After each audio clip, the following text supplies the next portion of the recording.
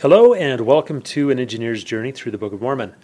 We explore the Book of Mormon with the assumption that science worked the same then as it does now and that the characters are real people with the same types of feelings and tendencies as you and me today. The views and opinions expressed here are strictly those of the narrator and should not be considered official interpretations in any way. And now An Engineer's Journey through the Book of Mormon.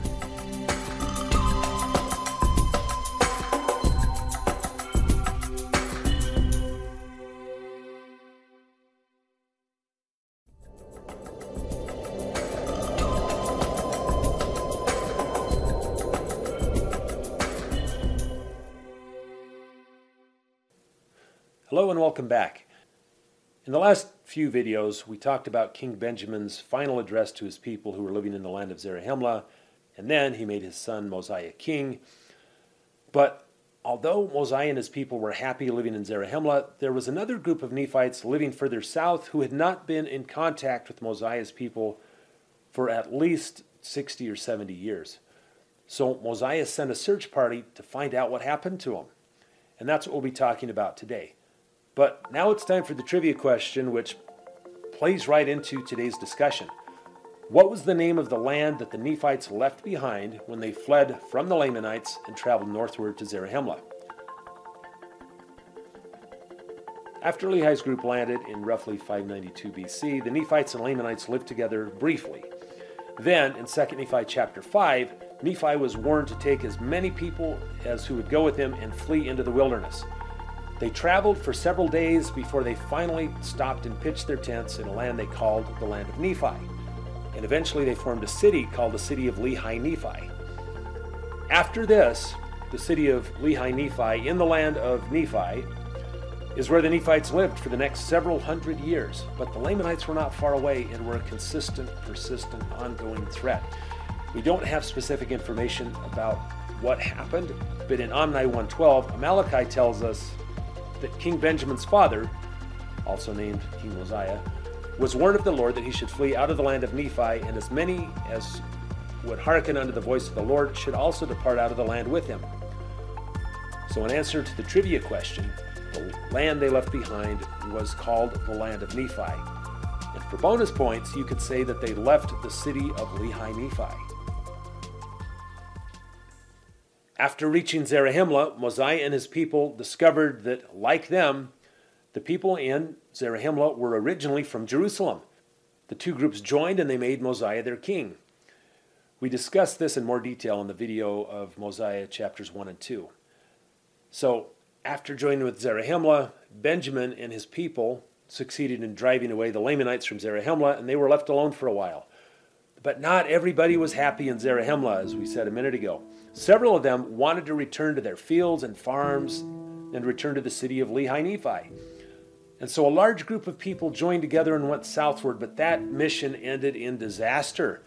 We'll discuss it more in the next video, but in a nutshell, a fight broke out and the people began killing each other. The fighting was so intense that only 50 people survived. They came straggling back to Zarahemla, and they gathered a new group of people wanting to return to the land of Nephi. This group left, and that was the last that anybody heard of them. Amaleki tells us in Omni 1:30, "And I, Amaleki, had a brother who also went with them, and I have not since known concerning them." 70 or 80 years went by with no communication, and that leads us to chapter 7, verse 1. "And now it came to pass that after King Mosiah had had continual peace for the space of 3 years, he was desirous to know concerning the people who went up to dwell in the land of Limhi Nephi, or in the city of Limhi Nephi. For his people had heard nothing from them from the time they left the land of Zarahemla. Therefore they wearied him with their teasings. Mosiah allowed a group of 16 of their strong men to search for this long-missing company. Ammon, a descendant of Zarahemla, led the search party. They wandered for 40 days in the wilderness because none of them knew how to reach the land of Nephi. And that tells us something. It tells us a few things. First, it tells us that when they left in a hurry. They weren't trying to make maps or understand the terrain. They were just trying to put distance between themselves and the Lamanites as quickly as possible. Second, it seems to imply that the cities and settlements were comparatively small compared to the surrounding land that they were going through. Search parties throughout the Book of Mormon have an unusually hard time finding settlements and cities. And lastly, that gives us some clues about the terrain. It was the type of country where you could easily get lost. And we'll see this again and again moving forward. Now, some people say that this indicates that they were living in the jungle. And I'll admit that it's very easy to get lost in the jungle. The problem is that a jungle would not be considered land choice above all other land. Farming in a jungle or rainforest is not an easy thing to do. Ask yourself this: how much food gets exported by people living in jungles? Maybe I'm going on a limb here, but the Promised Land was not a jungle. So what other types of terrain would it be easy to get lost in? You could also easily get lost in mountainous terrain or with a lot of hills where you have limited visibility, or if you have rivers or mountains forcing you to choose directions. There's a lot of possibilities. Anyway, we have a group of 16 strong men searching for the city of Limhi Nephi. Eventually they either discovered a landmark or could see the city itself. So they pitched their tents on the side of a hill, and Ammon, who was leading the group, took 3 men with him and descended down into the land of Nephi and went over to the city of Limhi Nephi. The 3 men who joined Ammon were named Amaleki, Helam, and Hem. See, now that would have been a good trivia question. It's interesting that one of the 3 men was named Amaleki, because if we revisit Omni 130, it says, "And I, Amaleki, had a brother who also went with them." So it's entirely unimportant and it's speculation, but maybe this Amaleki with Ammon was a descendant of the first Amaleki, and this Amaleki was looking for his long-lost family members. Maybe. So Ammon, Amaleki, and the others descended from the hill and approached the city walls. Verse 7, "And behold, they met the king of the people who were in the land of Nephi and in the land of Shilem, and they were surrounded by the king's guard and were taken and were bound and were committed to prison. They sat waiting in prison for 2 days before being loosed, presented to the king, and commanded to answer his questions. The king introduced himself as Limhi, son of Noah, and the grandson of Zeniff, who led the original expedition from Zarahemla. He asked them, 'And now I desire to know the cause whereby ye were so bold as to come near the walls of the city when I myself was with my guards without the gate. And now for this cause I have suffered that ye should be preserved, that I might inquire of you, or else I should have caused that my guards should have put you to death. Ye are permitted to speak.' Now we might wonder why Limhi was so impatient and threatening and hostile in his reception of Ammon and his men. But later we'll learn that he mistook them from some renegade priests who were sneaking around and causing a significant amount of trouble. Ammon thanked the king for sparing his life and said, 'I am assured that if ye had known me, ye would not have suffered that I should have worn these bands. For I am Ammon, and am a descendant of Zarahemla, and have come up out of the land of Zarahemla to inquire concerning our brethren whom Zeniff brought up out of that land.' Upon hearing that Ammon had come from Zarahemla, Limhi rejoiced and gathered his people so they could also rejoice. 'The time is at hand,' he said, 'when we shall no longer be in subjection to our enemies.' He explained to Ammon that they were in captivity and were forced under penalty of death to pay 50% of all their increase to the Lamanites. He briefly explained their history. Zeniff was the name of the man who led the group from Zarahemla to reclaim the land and city of Limhi Nephi. Zeniff was, the term they use is overzealous, to inherit the land of Nephi, and thus he allowed the Lamanites to lure him into a trap. The Lamanite king gave them permission to settle, resume farming the land of Nephi, because, as we are told in verse 22, all this he did for the sole purpose of bringing his people into subjection or bondage. And that's what happened. The Lamanites let them get established, and then the Lamanite king imposed a tax on all their crops and flocks and herds. And now 2 generations later, their situation was even worse. Limhi and his people currently had to give the Lamanites, as he said, half of everything they grew. Their corn, their barley, their grain, their flocks, their herds, and so on. Limhi lamented that it was his people's wickedness that got them into their current state. Verse 25, "For if this people had not fallen into transgression, the Lord would not have suffered that this great evil should come upon them. But behold, they would not hearken unto his words.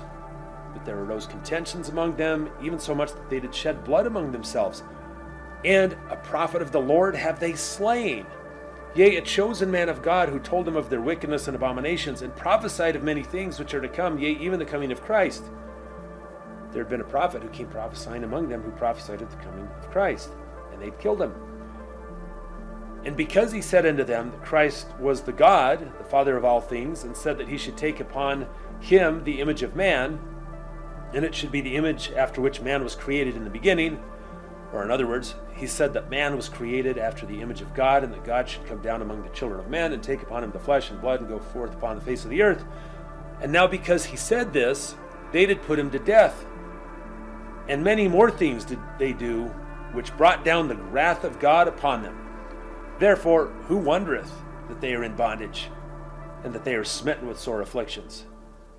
The prophet he was talking about, we'll learn a little bit later, was named Abinadi, and we'll talk about him extensively in some upcoming videos.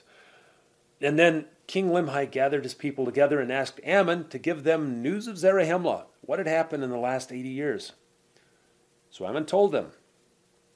And then in verse 3, he also rehearsed unto them the last words which King Benjamin had taught them, and explained them to the people of King Limhi, so that they might understand all the words which he spake. Quote, he rehearsed unto them King Benjamin's talk. I find it fascinating that Limhi's people in the land of Nephi received the same message as Benjamin's people. They just didn't hear it firsthand, but instead they heard someone else rehearsing it to them. But that was the same for a lot of the people who attended King Benjamin's talk. They had the message relayed to them by messengers.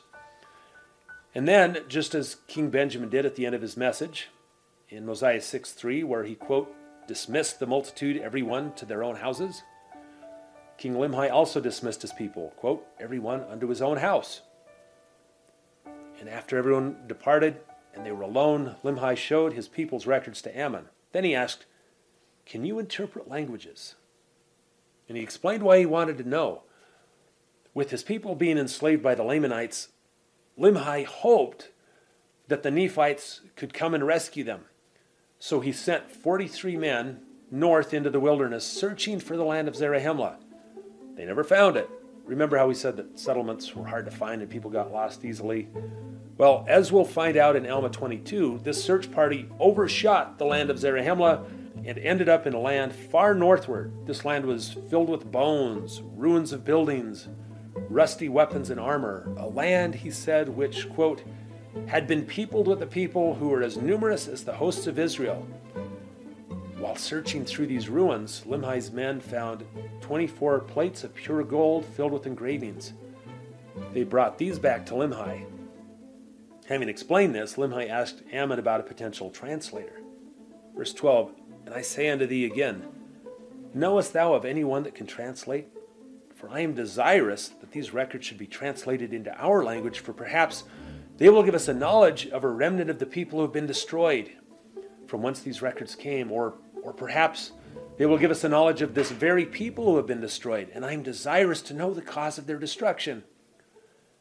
Ammon explained that there was such a man in Zarahemla who had, quote, interpreters, which allowed him to translate ancient languages. Verse 13, now Ammon said unto him, I can assuredly tell thee, O king, of a man that can translate the records, for he has wherewith that he can look and translate all records that are of ancient date. And it is a gift from God. And the things are called interpreters, and no man can look in them except he be commanded, lest he should look, for that he ought not, and he should perish. And whosoever is commanded to look in them, the same is called seer. And then he explained that a seer was a prophet and a revelator, and, quote, a gift which is greater can no man have. But a seer can know of things which are past, and also things which are to come. And by them shall all things be revealed, or rather, shall secret things be made manifest, and hidden things shall come to light. And things which are not known shall be made known by them.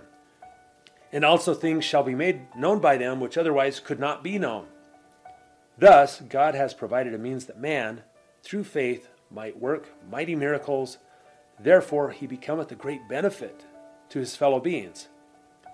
After hearing this, Limhi had an interesting reaction. He rejoiced, but not because there was a living prophet walking the earth, but because he had finally found someone to translate the plates, which his men had found.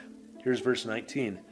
And now, when Ammon had made an end of speaking these words, the king rejoiced exceedingly and gave thanks to God, saying, Doubtless a great mystery is contained within these plates. And these interpreters were doubtless prepared for the purpose of unfolding all such mysteries to the children of men. As we'll discover later, the 24 golden plates discovered by the search party were written by the Jaredites, a group who came to the Americas at the time of the Tower of Babel.